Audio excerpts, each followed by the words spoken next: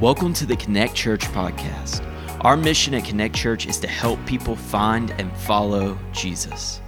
For more information on who we are and how we're doing just that, visit myconnectchurch.cc. Well, good morning. We are in week 2 of our series, Uncertainty. Speaking of real doubt, and that leads to real faith. Last week, I got the opportunity to speak about doubt. We looked at the life of Thomas, and Thomas is always painted as this picture of someone that is just doubting Thomas, right? But we saw, hopefully you saw, that he is actually rather faithful in many moments of his life. Thank you, Sam.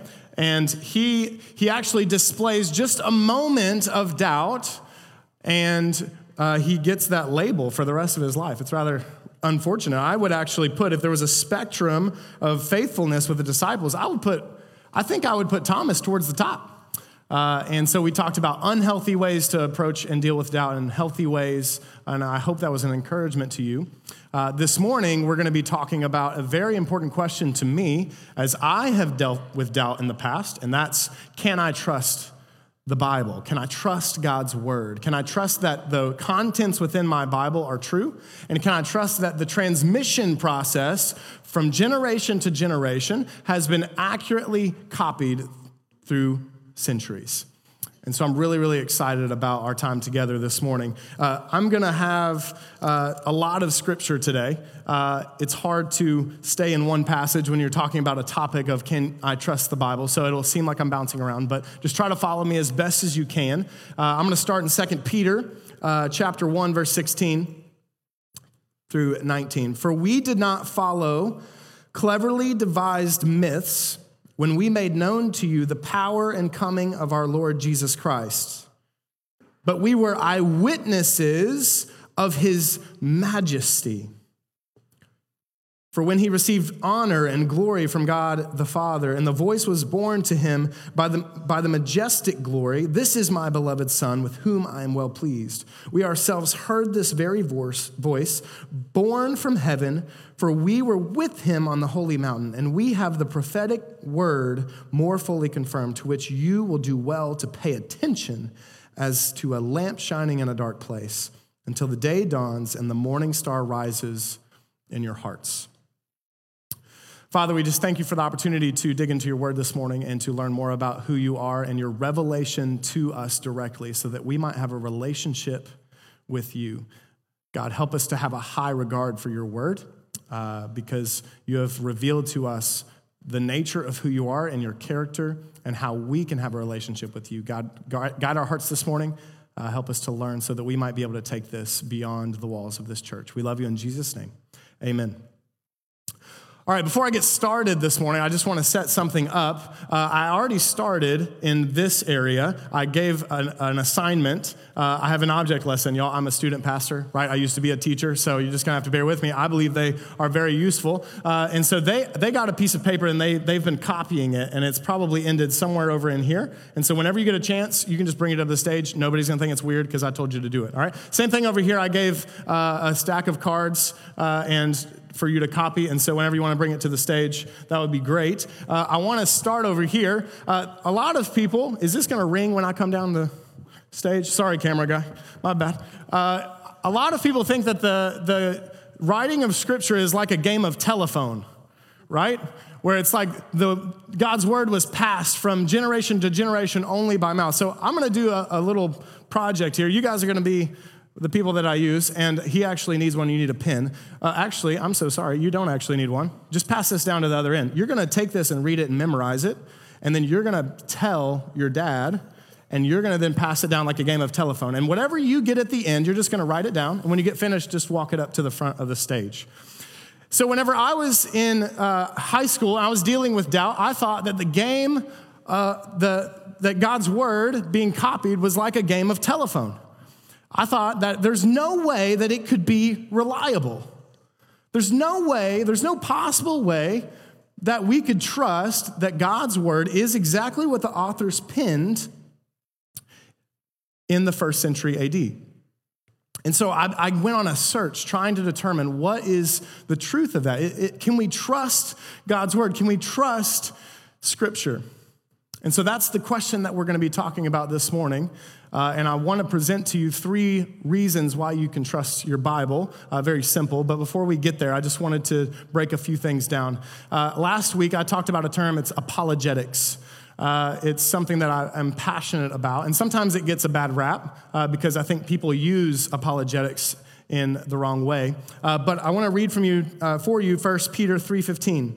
It says, "But in your hearts, honor Christ the Lord as holy, always being prepared to make a defense to anyone who asks you for a reason for the hope that is in you, yet do it with gentleness and respect." Now that term, defense, the Greek word for that term is apologia. Apologia just means a reasoned defense. And so apologia sounds a whole lot like that word, apologetics. Right? And so when we are, as Christians, when you're sharing the love of Jesus with someone or you're telling someone about Jesus, it's very likely that they're going to have questions, right? And so your job, everybody is an apologist at that point. Everyone is tasked with the responsibility to give a reasoned defense. Why? To anyone who asks you for the reason for the hope that is in you, which our hope is in Christ. And so if Christ is our hope, right, we always have to be prepared to share a reasoned defense for why we believe he is the Son of God and he is the risen Lord. And I want to make sure that I mention this because I think that sometimes we can go on the offensive or on the attack when we are trying to share arguments or evidence about the Christian faith. Sometimes we do it because we just want to win an argument and we treat God's word inappropriately. And what we should do is be on the defensive. It's not that we're trying to be offensive. We're not trying to attack. In fact, the God's word is as offensive as it needs to be, right? Jesus' message offends a whole lot of people. It's why people reject God's word.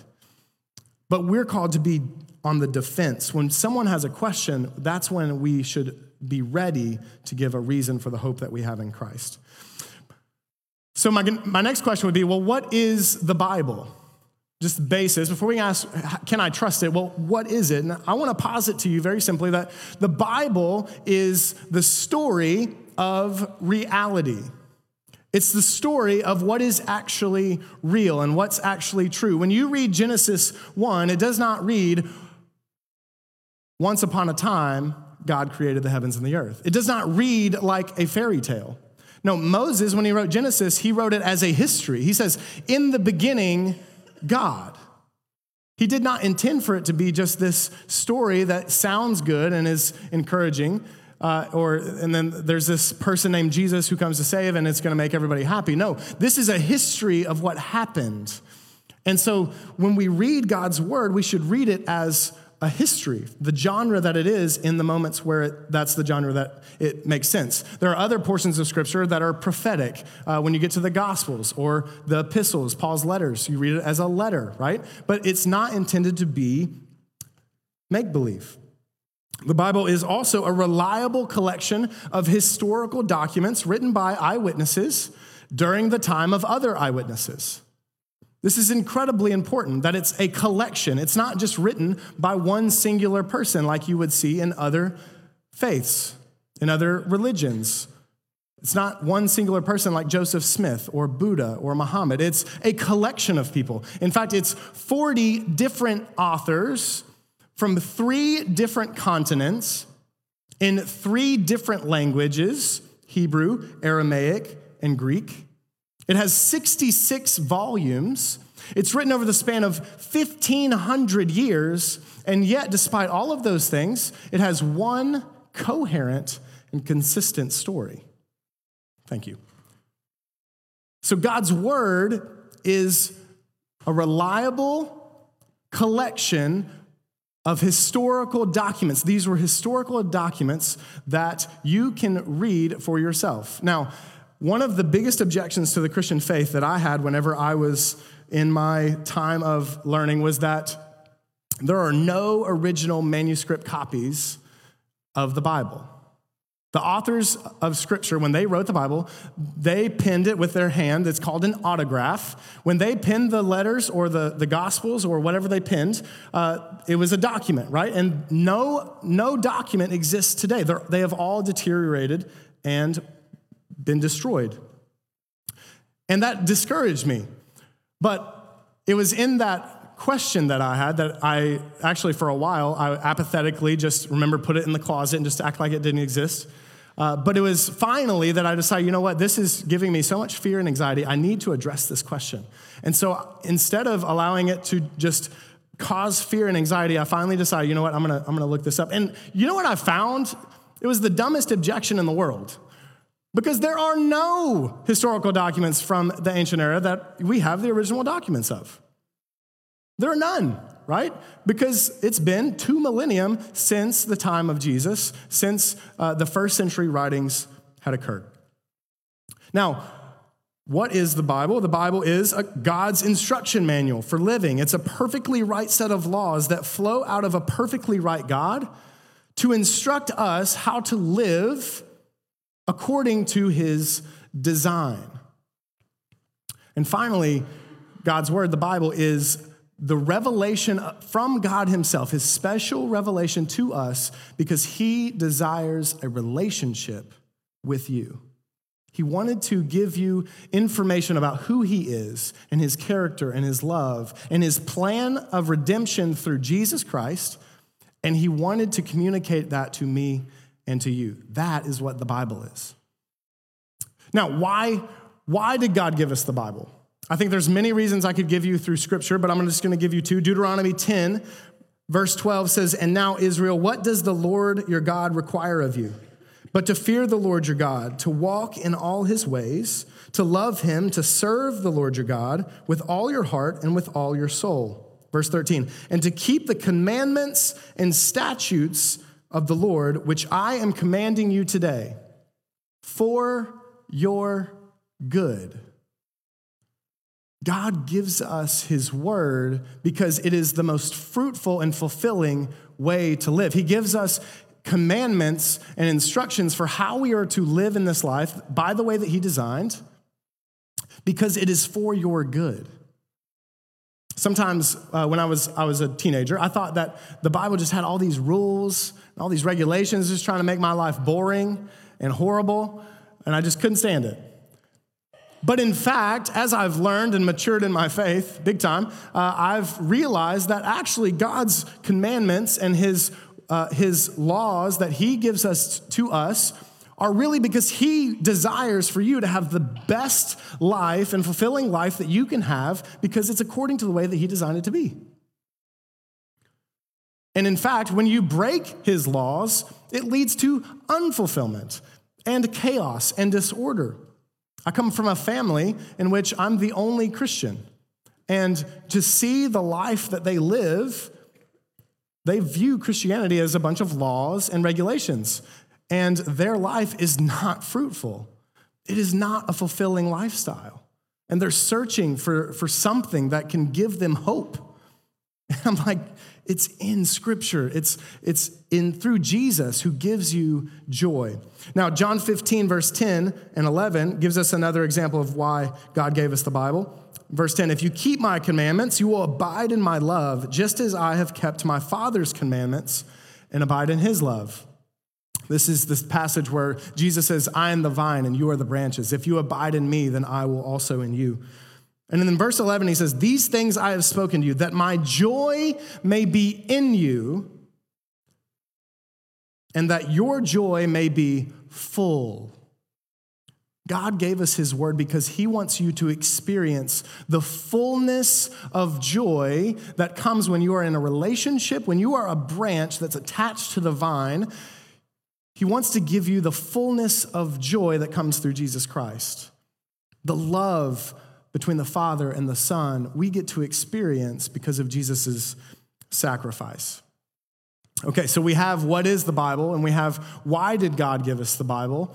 A lot of people might still be skeptics. You might still be wondering and asking the question, well, how can I trust it? And a minute ago, I mentioned that there are no original manuscripts in existence today.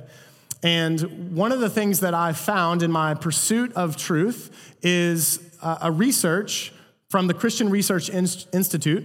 They did what's called the bibliographical test. They not only tested the Bible, but they tested any ancient work that you would experience in a university classroom. They tested the reliability of all of those, or as many as they could, the major ones. And so what I want to do is just walk through this just for a moment. There are three components to that test. Number one was dating. It's the time gap between when a manuscript was written to the manuscript copy that is available in existence today. So if Homer's The Iliad was written in 800 BC, and the earliest manuscript copy we have today is 400 BC, that is a 400-year time gap, okay? That's actually really, really good. That's a literary marvel in terms of ancient literature scholarship, right? So the second one would be abundance. Abundance. This is the number of manuscript copies available today that you could study and look at. And so Homer's The Iliad, I think the chart, do you have the chart behind me? Yeah, throw it up there. Homer's The Iliad has over 1,800 manuscripts that attest to the truth of the original. That is a significant number. Let's look at a couple other of these. You have Herodotus's The History. He is actually known as the father of history. I remember in my history class in college, that's what I was told, is Herodotus was the father of history. He wrote his work in 480, somewhere between 480 to 425 BC. The earliest copy that we have available today is from the 1st century AD, which is a time gap of about 500 plus years. And abundance, that second test, there are about 108 copies that you could study today. Now, I won't go through all of these. I actually cut this list from, there's a longer list than this, but let me give you another example. Plato's Tetralogies, 400 BC, it was the date that it's supposedly written. The earliest manuscript copy that you can study and look at today is in 895 AD. That is a time gap of 1,300 years.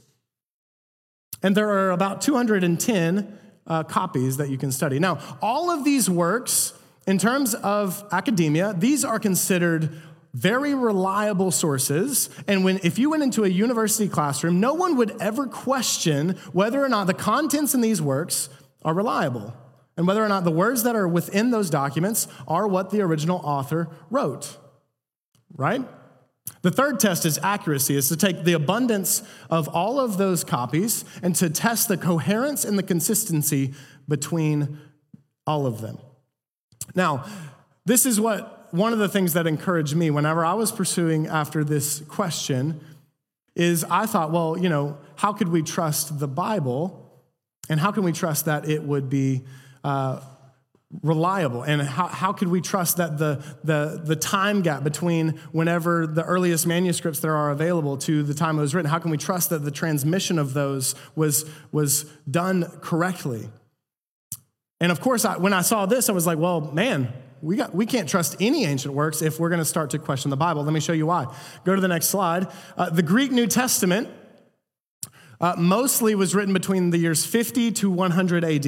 I would posit to you that the entire New Testament was completely written and was accepted by Christian communities by the end of the 1st century AD.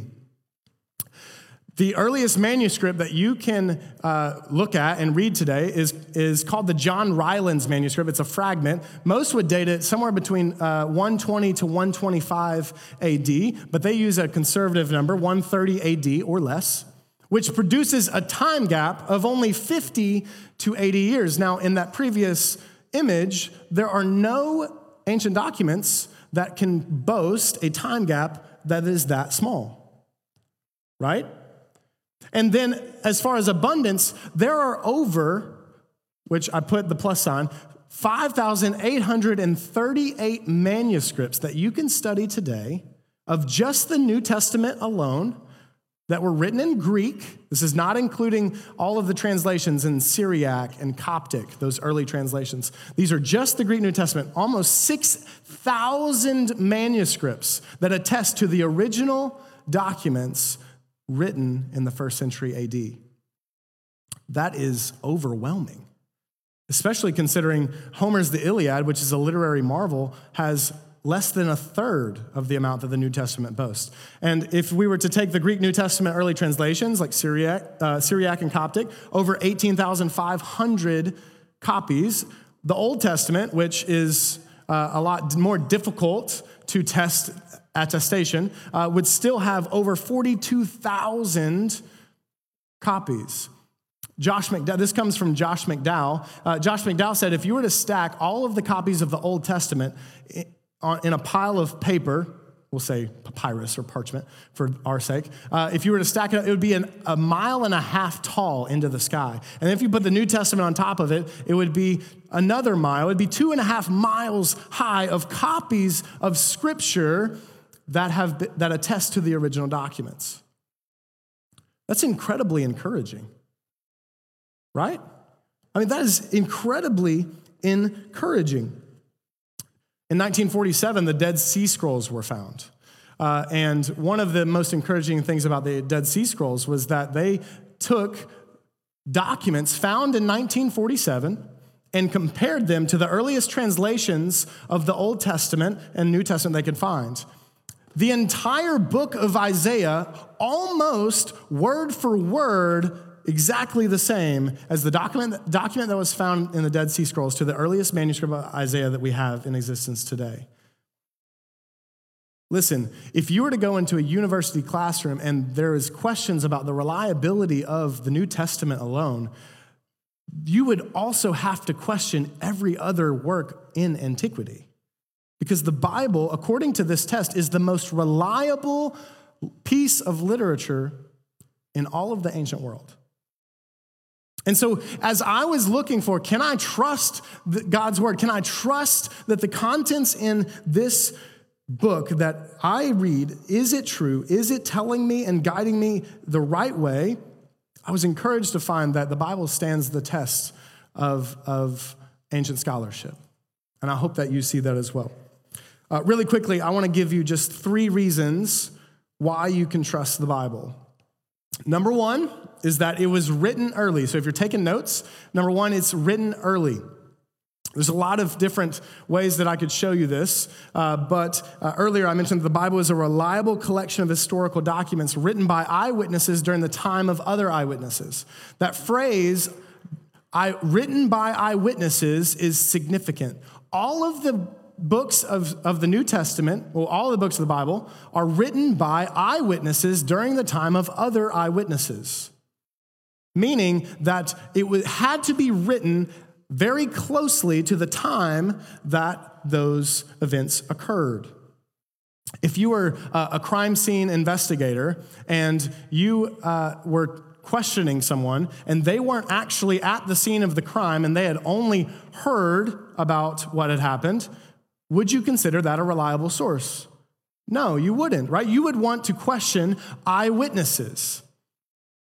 And so in the passage that I read earlier from 2 Peter, it says, "For we did not follow cleverly devised myths when we made known to you the power and coming of our Lord Jesus Christ, but we were eyewitnesses to his majesty."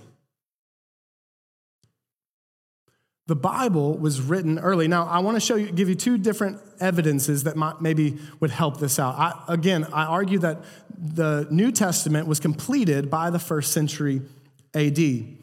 But I want to try to narrow that down just a little bit earlier. I think it was written much earlier. The deaths of James, Peter, and Paul, the siege of Jerusalem, and the destruction of the temple in 70 AD are not included in any of the Gospels or the book of Acts.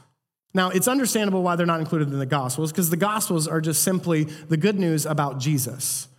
But Acts, which Luke is the person that wrote Acts, Luke, he desires to give an orderly account to this person named Theophilus. And he wants to give a narrative of the events that occurred, not only in Jesus' era, but the book of Acts is about the early church and all of those early Christians that were martyred and were dedicated to the faith and the way that they were missionaries and all of those things. And so in the book of Acts, that would have been a perfect place to talk about these very major events of people in the early church. And yet they're not included in Acts. Why? Well, I think it's pretty simple. It's because those events had not happened yet. Because Luke had written the Gospel of Luke and Acts prior to those events occurring. But I think it's even better than that.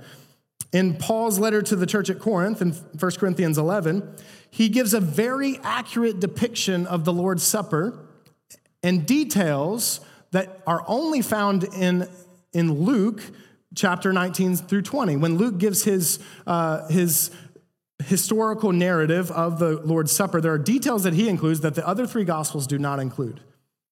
And Paul in 1 Corinthians gives those details, which means that Luke and Acts had to precede 1 Corinthians. And so 1 Corinthians is, biblical scholars say that it was written between 53 to 57 AD. And so it had to be before that. And so Luke and Acts, Luke writing the Gospels and the book of Acts, had to be earlier than that. Most biblical scholars say between 50 to 53 AD. Now, this might still trouble you because Jesus, as you might be aware if you're a historian, died somewhere around 30 to 33 AD. There's still 20 years between when the words of Scripture were written by Luke, all the way back to the events that occurred when Jesus died and resurrected from the dead. That might be concerning to you. But let me give you an example. If someone were to go to Vietnam, and if there was someone that fought in the Vietnam War, they were there for several years, and they fought, and then they came home, and then they went lecturing and teaching in universities for 20 to 30 years, and then all of a sudden, one day they were like, you know what, I really need to write this book so that after I die, people will know about my experiences in the Vietnam War. Would you consider that person to be a reliable source? Of course you would, because he was there, he was an eyewitness, and just because 20 to 30 years had passed, and also remember, he is sharing his story and lecturing for many, many years, all of those details would be fresh. Consider where you were September 11th, 2001. You probably remember very specific details about that day because it was a monumental day in our history of the United States, right? But consider if you were actually in New York City and you saw the towers falling with your own eyes, you would never forget that scene in your mind. You would remember so many details about that. You could give a very vivid picture of that story of what happened. Now imagine the disciples, that we talked about this last week. Jesus appears to them after he was dead on the cross. He appears to them and he's claiming that, hey, I have defeated death and I have won the victory for you, and I'm standing before you as evidence of that truth. Do you think that the disciples probably realized this was a major moment? They saw the resurrection, or the crucifixion, and now they're seeing him after he is resurrected. This was a major day, and they would remember all of those details very vividly. And so you can trust that from the 20 to 30 years, and that's a conservative number, I would argue, is not something that should cause you worry. It's actually really encouraging because Scripture is very reliable. So that's number one. It was written early. Number two, it has not changed over time. Now, if you're not familiar with the copying of Scripture, the transmission process, scribes were people that copied Scripture. Scribes were professionals. They were professionals at copying the words of Scripture and many other things, but that's what they did. This was their job. They worked and did this for many hours a day.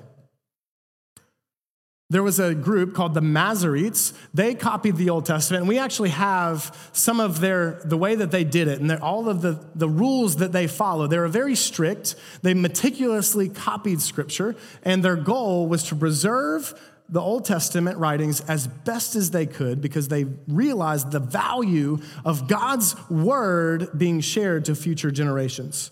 So I just want to read to you just a couple. You can actually read these and a couple of their rules and their strict disciplines that they had in copying Scripture. This was a class of people who ceremonially washed their entire body before transcribing God's word. They would garb themselves in full Jewish dress before sitting at his desk.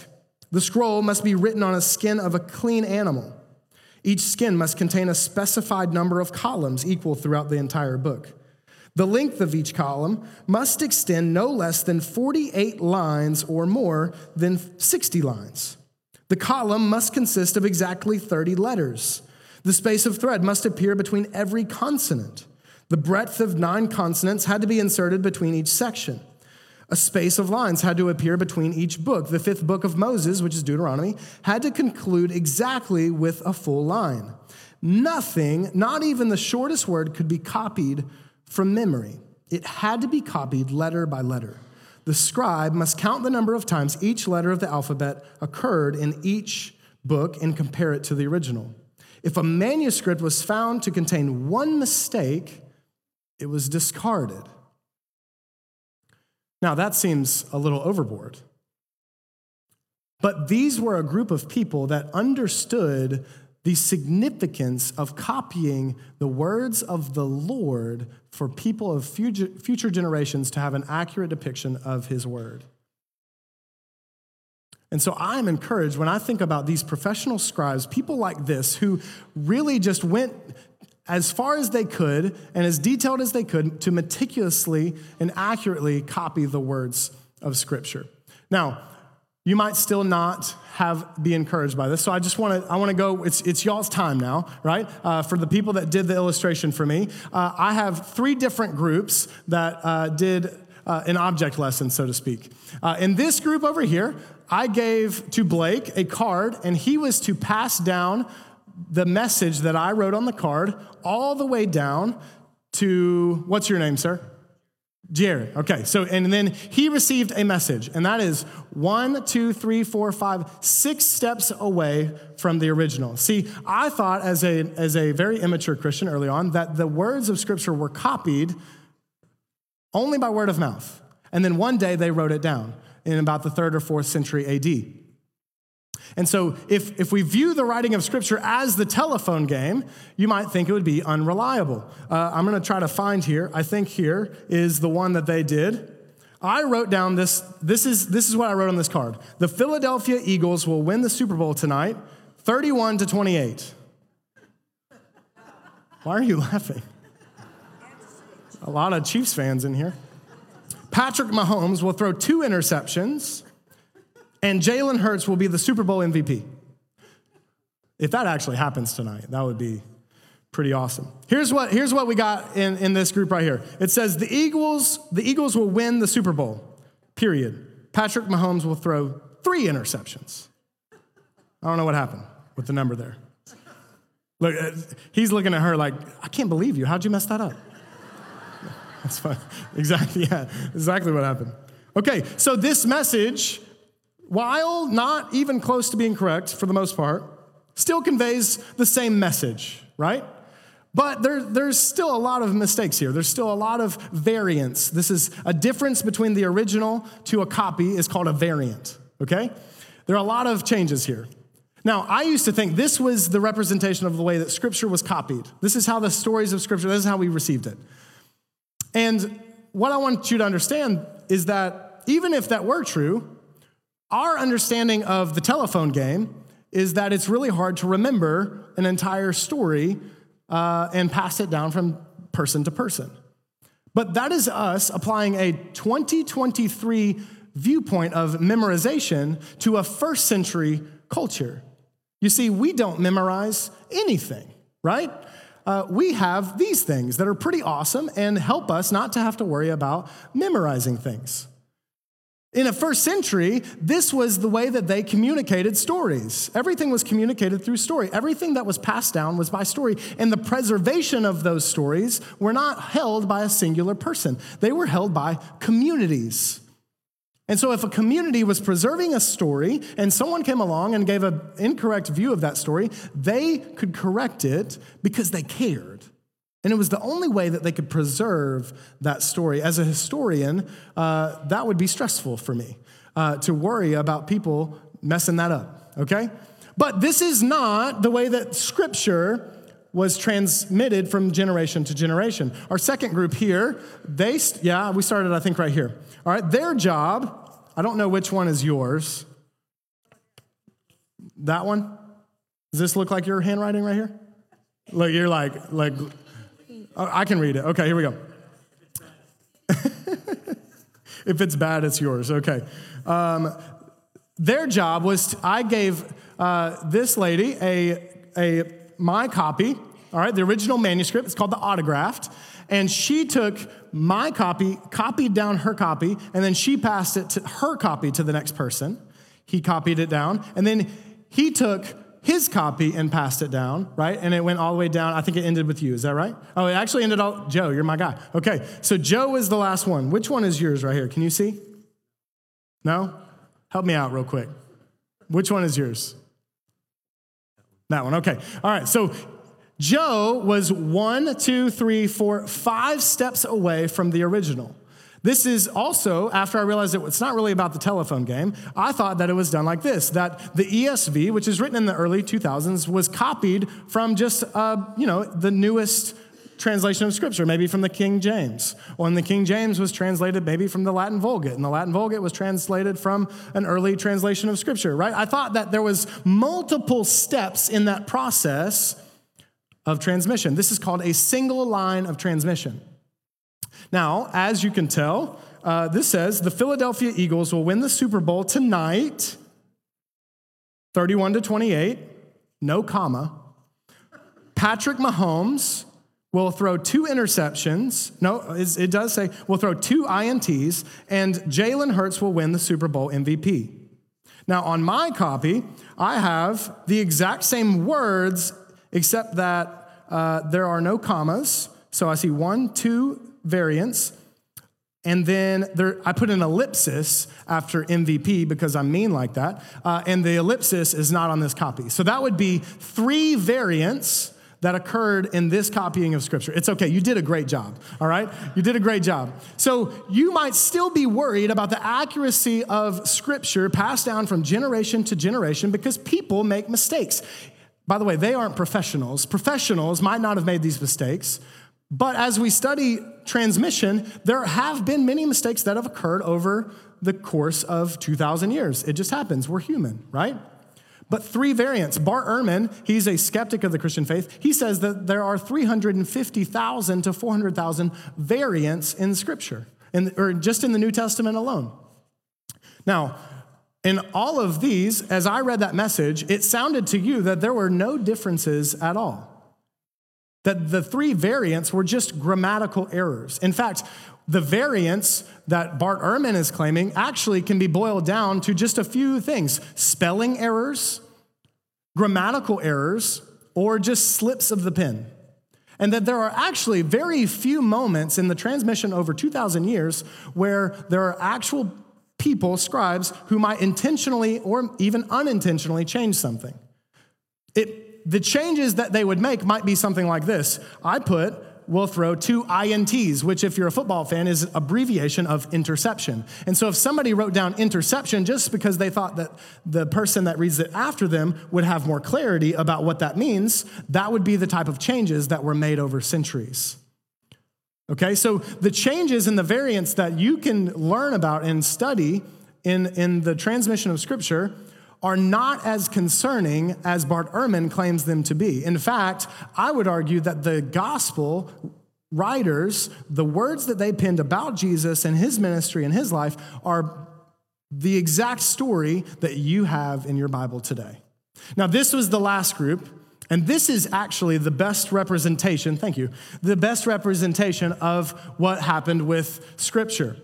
Because I took my copy, and I gave it to the first person, and then she took my copy and gave it to the next person, Miss Linda, and then Miss Linda took my copy and kept passing down the autograph. You see, these writings from the gospel writers, they penned these words, and then those were shared with communities so that they could copy down for themselves the words of Scripture. And so when it got to the end, I don't know if it'll be perfect, but we'll see. The Philadelphia Eagles will win the Super Bowl tonight, 31-28, comma, Patrick Mahomes will throw 2 INTs, apostrophe S, and Jalen Hurts will be the Super Bowl MVP, ellipsis. Exactly right. Great job.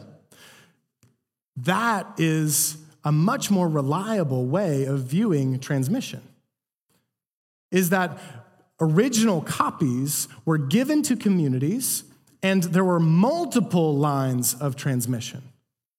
This is a much stronger and trustworthy case for Scripture than this group, even though this group was basically there, and much more reliable than the telephone game. The words of Scripture have been passed down to you in a very meticulous and accurate way so that you can have trust and faith and hope that what is in the Gospels, what is in the New Testament and the Old Testament are exactly what were penned by those authors in the first century AD and before. It is at that point that I realized that, man, God's word is so powerful. It has the power to save. Through Jesus' resurrection, God has communicated that story of reality to you. Now, the third reason why you can trust your Bible, you might still not be there, but the third reason why you can trust your Bible is that the authors are telling the truth. I know it seems simple, but there are many ways that I could share why I think that the authors are telling the truth. I'm going to give you two. Number one is that they lacked bias. They lacked bias. J. Warner Wallace, he's an apologist, someone that I respect. He's a cold case detective in California. And he was an atheist, and he thought that the New Testament was just a fairy tale, or the Bible itself was a fairy tale, and it was not true. And he decided one day that he was just going to try to use his skills as a cold case detective to try to uncover the truth about the reliability of Scripture and whether or not the authors of Scripture were telling the truth. And so he actually says there are 3 reasons, and only 3 reasons, why anyone commits a crime, okay? So those 3 are, 1 is financial greed because of money. The second one is because of sexual or relational lust. And the third one is for the pursuit of power. All crimes that have ever existed come down to those 3 things. That is what he says. So if people claim that the authors of Scripture are lying about what they wrote down, they would have to fit in one of these 3 categories. Let's think about this in the disciples. Were they gaining money and financial status by becoming a follower of Jesus? Not at all. They were a people group who decided to surrender their jobs, right? These fishermen just left their nets and followed Jesus. Their families, they surrendered everything to follow Jesus. In fact, Jesus told one of the disciples, hey, I don't know where we're sleeping tonight. There's not a place that I lay my head, so we're just going to figure it out. It was a life of poverty. Paul was a person who was dedicated to the truth of Scripture, and he went to prison for the sake of the gospel. And he wrote the truth about God's word from prison. There's no money involved. Is it sexual or relational lust? Are they getting any girlfriends out of this? No, probably not. Is it the third one? Is it the pursuit of power? Are we suggesting that Paul, the author of several of the letters in the New Testament, who was a high-ranking officer in the Roman military, took a step down from that to become a Christ follower so that he could have more power? No, he was in prison. He was put in prison for surrendering his position of power to follow Jesus, and he was persecuted for his faith. And so none of the disciples, in fact, it goes further than that, they all died for their faith, right? They're all martyrs. None of the disciples and many of the apostles had any reason to tell a lie. And so the second reason why I think the authors are telling the truth is because all of the disciples became martyrs for their faith. All of them. They all went to their grave not surrendering the fact that Jesus is Lord, and the events that we saw with our own eyes actually occurred. The disciples are telling you the truth. The authors are telling you the truth in Scripture. You can trust not only the words of Scripture, but the process of transmission throughout many centuries. Now, I know that begs a lot of questions. There's still a lot of questions that you have. And so you might ask, Chris, I'm about to be done, but you might ask, well, Trevor, why do you trust the Bible? Why do you trust the Bible? I believe that the Bible is a reliable collection of historical documents written by eyewitnesses during the time of other eyewitnesses. It was written by in three different countries, in three different languages, by 40 authors. It has 66 volumes. It's written over the span of 1,500 years. It was written by many people in many walks of life and occupations, and yet it holds one narrative and story about God's love and redemption of his children. It's cohesive, it's consistent. And when it's put up to the test of academia and historical tests like the bibliographical test, it holds true. And it's because that the authors of Scripture, they wrote early. It hasn't changed. And the authors are telling the truth. That is why I trust the Bible. But the biggest one is this, is that I decided that one day I was going to trust it. And it changed my life. Will you pray with me this morning?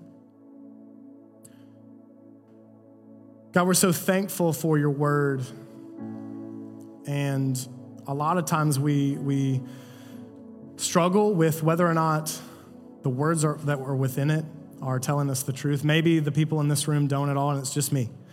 But God, you've given me assurance and certainty, because you didn't just ask us to believe that your word is true on blind faith. God, no, you've given us evidence and reasons to believe in the hope that we have in Christ. And God, we pray that as people in this room might be asking these questions and struggling with this, that this would not be the only time that they start asking these questions or try to pursue after truth about whether or not they can trust your word, but this would just launch them into a pursuit about your word and whether or not they can trust it. God, we pray that you would guide their hearts. God, evidence and arguments don't win us to you. It's you that softens our hearts and brings us to you, that you are our morning star that we need. God, we love you so much, and we're so thankful for this church. And we're thankful for an environment where we can share the questions and the doubts that we have. And God, as we continue to deal with these things, continue to give us peace and comfort in those moments when we're just not sure.